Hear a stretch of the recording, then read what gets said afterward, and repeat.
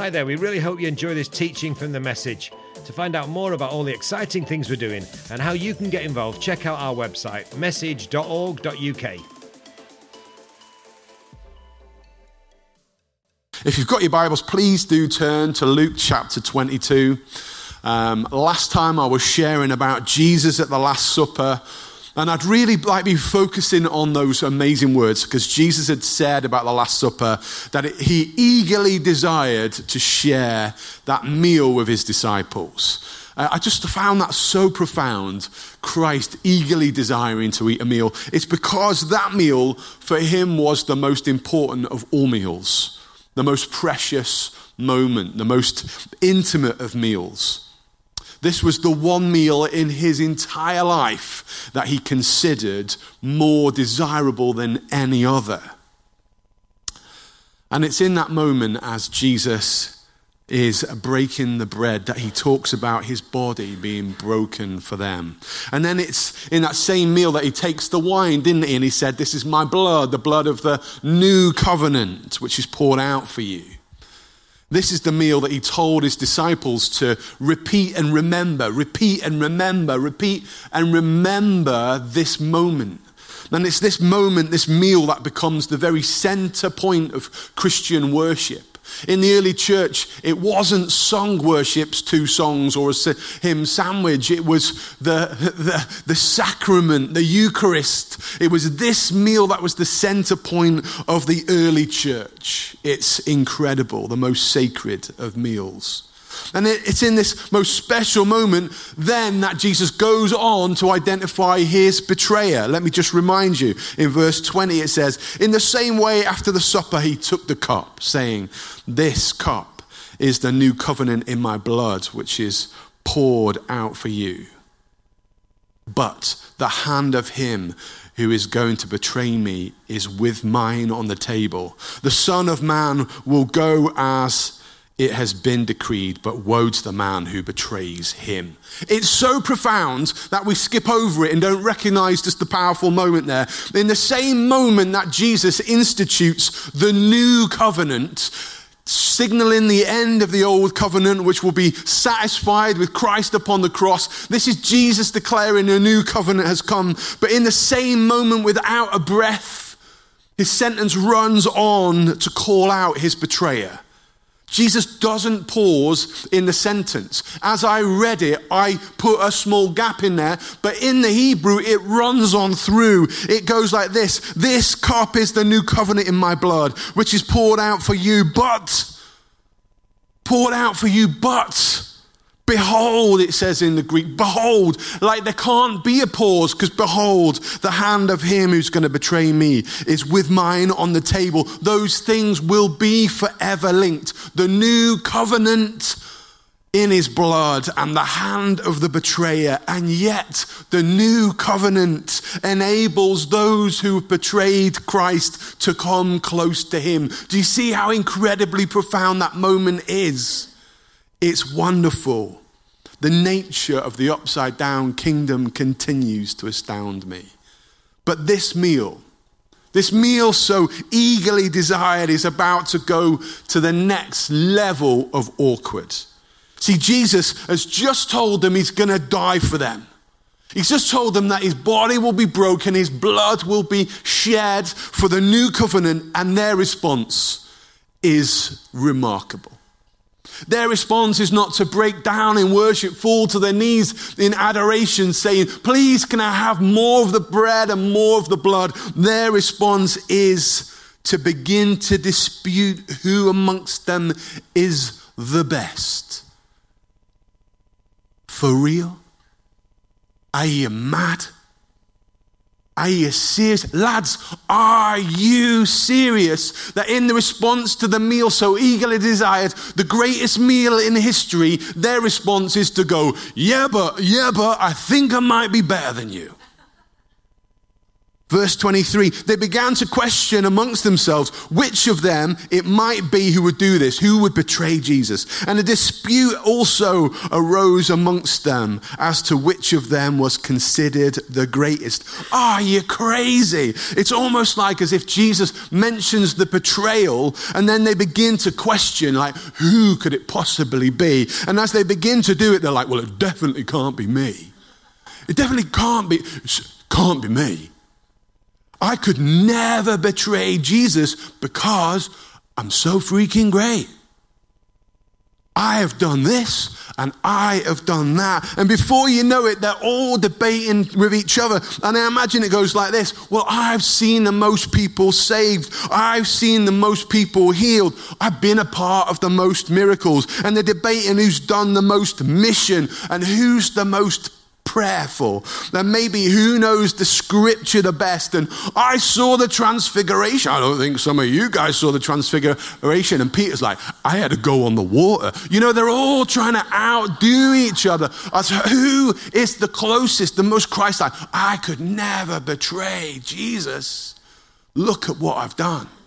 And there's a tendency amongst Christians to do that. You know, it's not just hilarious that the disciples do it. We do it even in our midst if we're not careful. We get drawn into comparison so easily. I remember one particular occasion, I won't tell you where it is, but there was an open time of testimonies. And the first testimony came up and they began to share like, oh, I've just been really getting to know my neighbors, or you know, it's been so great. I've had an opportunity to serve them. And I put the bins out last week and it really was really very special. Oh, brilliant. And then they sat down, the next person got up and they said, oh, you know, I've actually been, you know, serving my neighbors now for the past, 4 or 5 years. And, you know, actually they're in my house every day. And you know, I'm sharing Christ all the time. Next person. Well, I've actually been in my neighborhood for 10 years. And, you know, my neighbors, you know, they all got saved. You know, the whole family got saved. And they've begun to witness to their neighbors and they've got saved too. Yeah. Then the next person comes up and says, well, my neighbor died and I rose him from the dead. You know what I mean? There's like, or you can see this like increasing escalation on who's achieved what. And it's our tendency to begin to compare. But I just think, man, we've got to be better than that. But what's the context? What a weird thing to do. What a strange conversation to have. And you know what's most disappointing is these boys are doing this all the time. Like, this is not just a one-off occasion where Jesus is having to go, come on, guys. Like Luke chapter 9 that we looked at in 2008, Mark 9, Matthew 28. Both James and John and their mum, there's also another scenario in Matthew 20 where James and John bring their mum in just to have a quick word with Jesus. I'll just talk to you about my boys. It'd be really great if they could sit either side of you in your kingdom. It's like, what are you bringing your mum into this for? Stop it, lads. It must get so tiresome. Jesus says to them, the kings of the Gentiles lord it over them, and those who exercise authority over them call themselves benefactors, but you are not to be like that. I love how Jesus cuts to the chase, hits the issue on its head, and it must have been so hard for Jesus. How many times have I got to tell you the ways of the kingdom? This kingdom is not like the ways of the world. The thing that I'm instituting, that I'm just now hours from dying to secure, is so vastly different to the ways of the world. And it's hard, you know, I don't want to get into geopolitics, but it's hard when I've been preparing this, not to see the ways of our world and think how exactly opposite to the ways of Christ and his kingdom, the things that we're witnessing now are so anti the kingdom of God. Man, it makes me hunger for Christ more than ever. Like the cry of the early church, come, Lord Jesus, come. I'm like, this needs to be the sound of the Christian church now.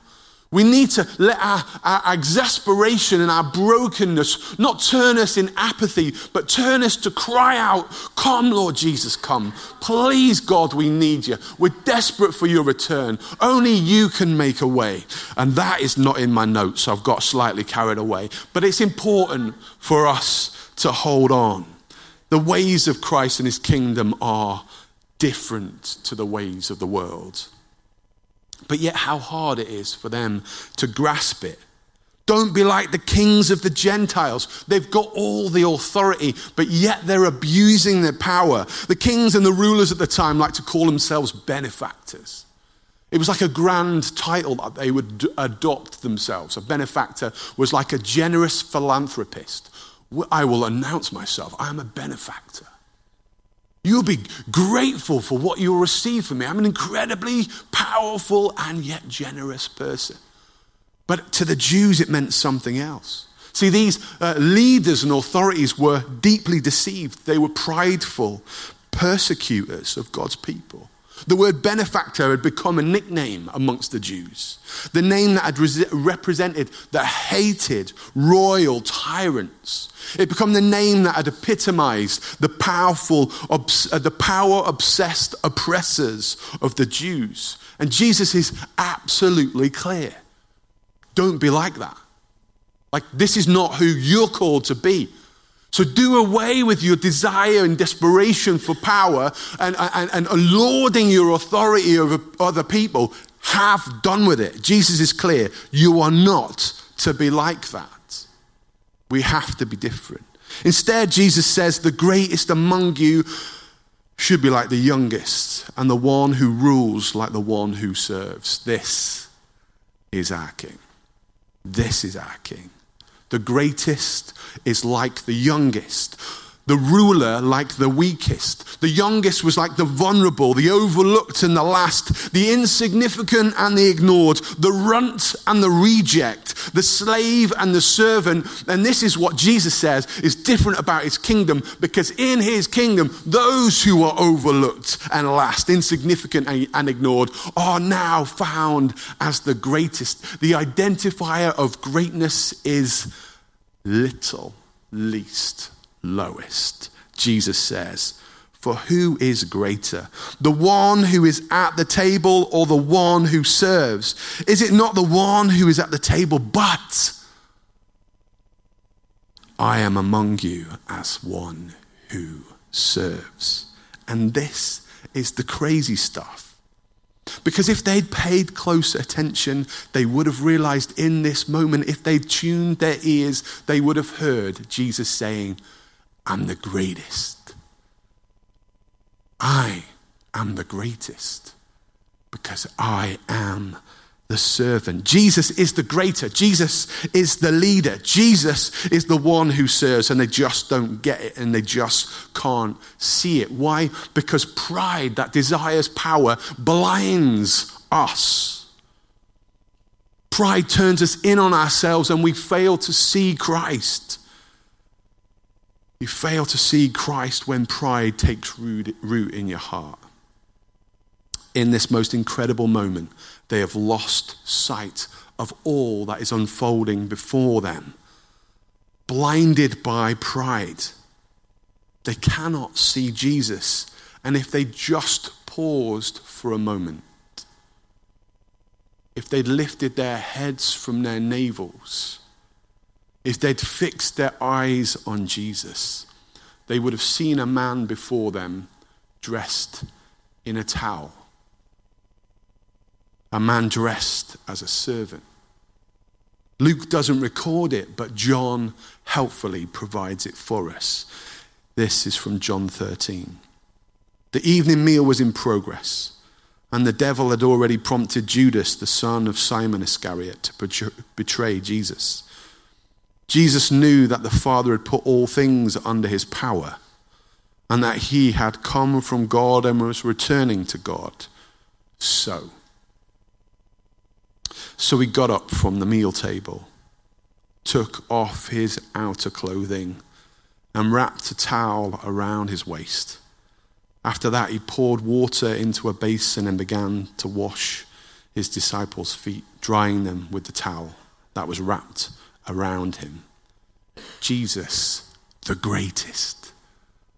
Jesus, the greatest, is with them. He had all power and all authority. He knew the extent of the power that the Father had given him, and yet He removes his outer garments. He humbles himself, stripping down to his underwear. He wraps a towel around his waist and he bends, humbling himself to his knees to begin to wash the feet of his disciples. Jesus takes the form of a servant. Not just a servant, but a bondservant. Not just a bondservant, but a slave. And they can't see it. They're arguing about who's the best, who's going to get the greatest place in the kingdom of heaven. And the greatest is there before their eyes, wrapped only in a towel. The only Son of God, and he's just washed their feet. The King of Kings is the servant of the servants. The most amazing moment at the meal, Jesus has just announced that he's been betrayed. He's been sold out for the price of a slave. He's performed the duties now of a slave upon his knees. He's dressed as a slave, and he's going to go from here where he'll be arrested like a criminal, and he'll die a death to serve them eternally, dying to cleanse them forever. Dying in their place, dying a criminal's death upon the cross, and they can't see it. If you know me well, you know my favorite passage of scripture is what Paul writes as he exhorts the Philippian church, and it comes in chapter 2. In your relationship with one another, have the same mindset as Christ Jesus, who, being in very nature God, did not consider equality with God as something to be used to his own advantage. Rather, he made himself nothing. By taking the very nature of a servant, being made in human likeness, and being found in the appearance of a man, he humbled himself by becoming obedient to death, even death on a cross. And do you see how in this moment, the words of Paul that he will write 60 years down the line are being displayed for the disciples of Christ? And the humility of Christ is a wonder to me. Our call to humility therefore starts as we begin to fix our eyes on Jesus. See, pride looks inwards upon itself. Pride becomes self-obsessed and the power that I can generate from within. Or it becomes obsessed with the power of the world and how I can stack myself full of it. But humility comes when we first look at Christ Jesus. Humility comes when I see Christ knelt upon his knees, wrapped only in a towel. Humility begins to come when I see the King of Kings washing feet. Humility comes when I see the one with all power and all authority adopting the role of a slave. Humility comes when I recognize Christ, the King of Kings, is sold as a slave. Humility comes when I begin to see the author of life dying upon a cross, nailed as a criminal. When we realize the greatest was the youngest, the weak, the vulnerable, the overlooked and the last, the insignificant and the ignored, the runt and the reject, the slave and the servant. When we begin to see Jesus in that light, how can we carry pride? How can we even find the power of this world, of any great desire, when we see Christ abandon all of it? The one who has all authority and all power says the power of the world is like muck to me. I don't need any of it. I lay it aside. I empty myself. How can we strive for more in view of Christ who empties himself? How can we demand more honor when we see and witness the King of all glory dishonored? Lord, forgive us. And when Jesus calls us to be servants, do you hear the call that he says, come and be like me? I don't know about you, but I don't really desire vulnerability. I don't like the idea of weakness. I don't want to be overlooked and I don't want to be last. But Jesus says, come to me and come be like me. You want to know where Jesus is found? He's found in the lowly places, the place of powerlessness. To have the same mindset as Christ is to have your mind set on Christ. Let me say that again. To have the same mindset as Christ, you have to have your mind set on Christ. And as we set our minds on him and see him in light of his powerlessness, this is where servant-heartedness begins to be cultivated within us. Fix your eyes on Jesus. Jesus in his weakness. Lay down your strength and your power. Empty yourself and stand on the side of the least, the lowest, and the last.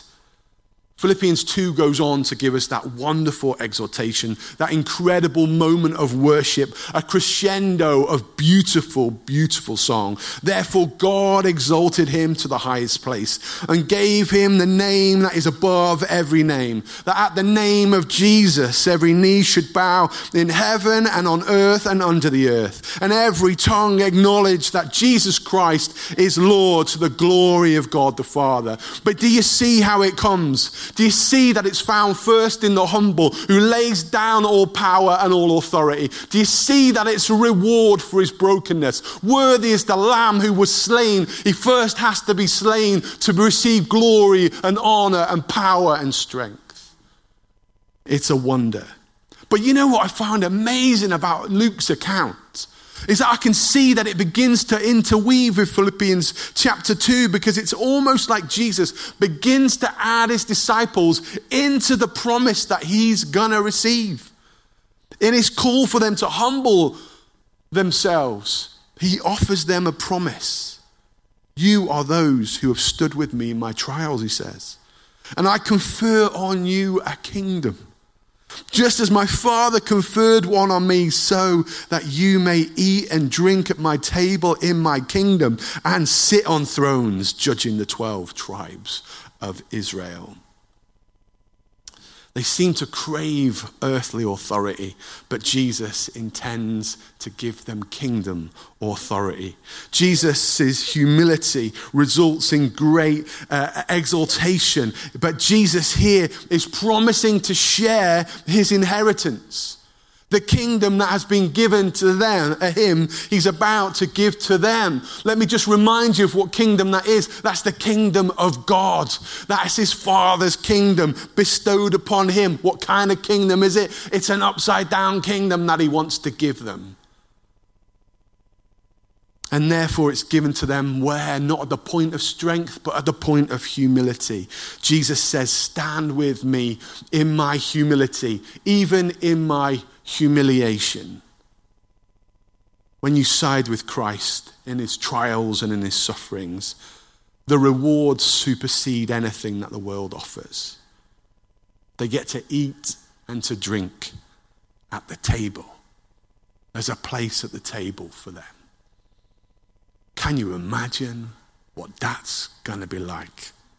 I love food.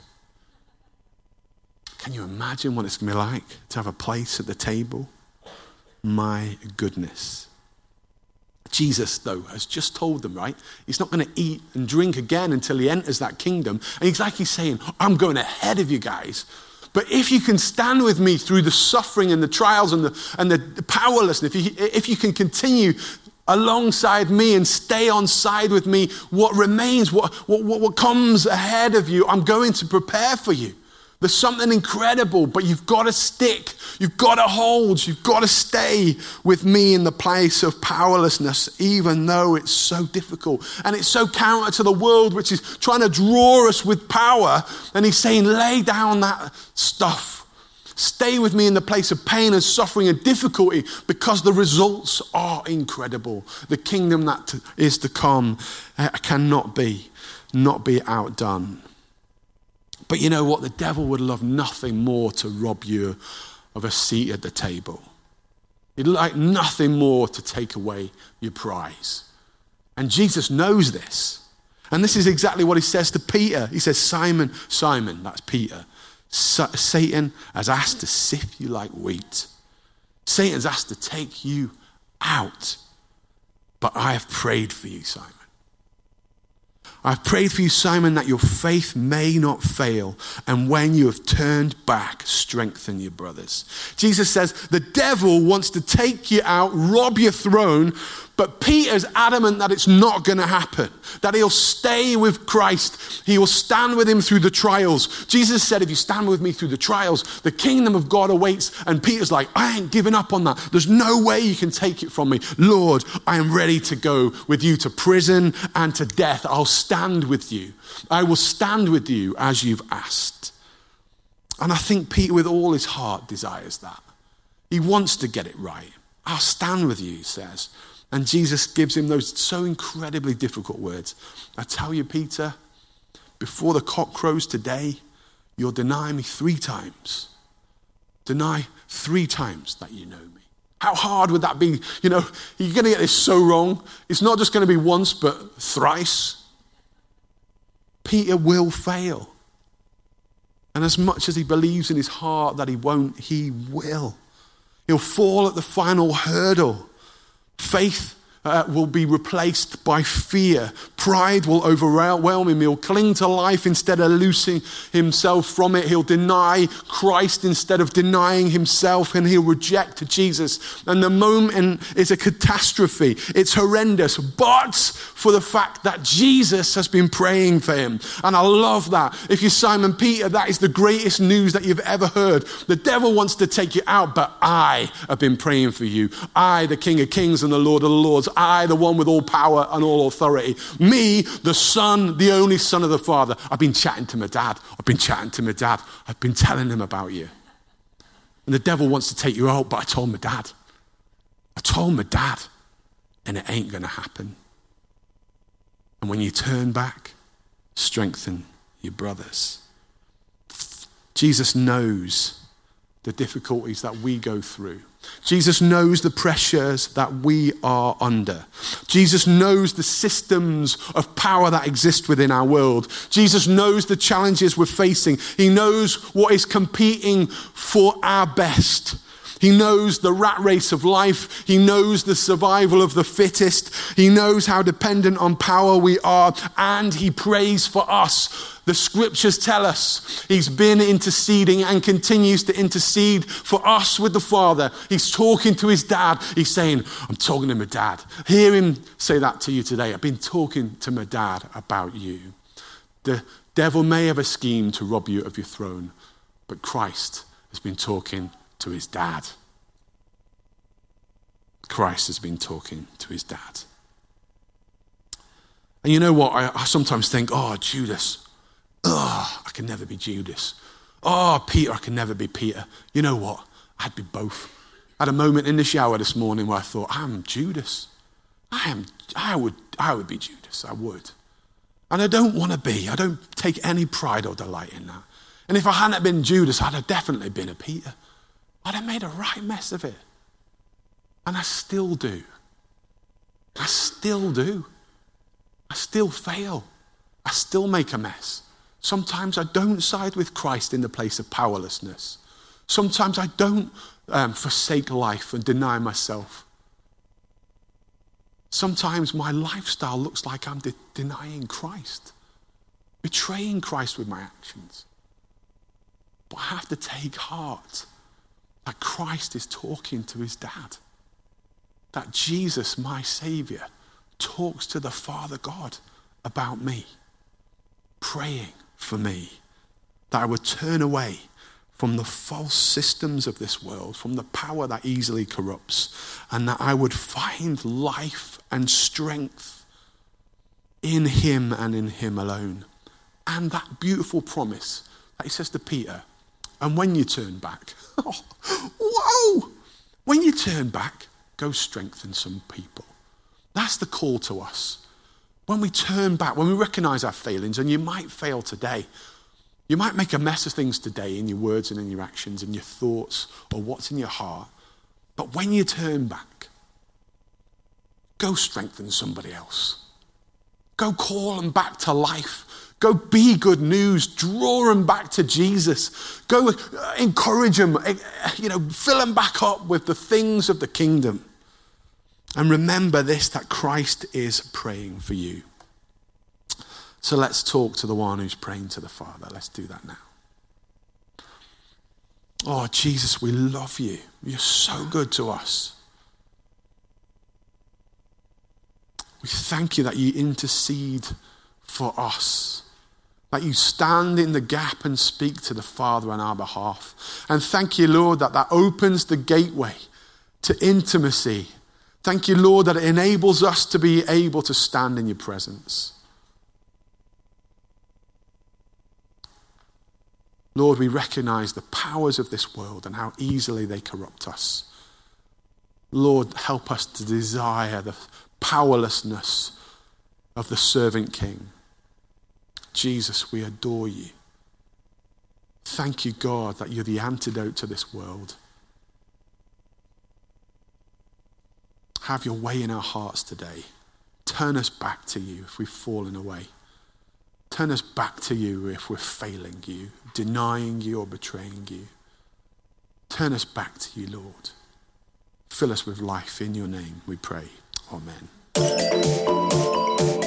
Don't forget to check out message.org.uk to find out how you can support our work or even get involved with one of our teams. Thanks for listening.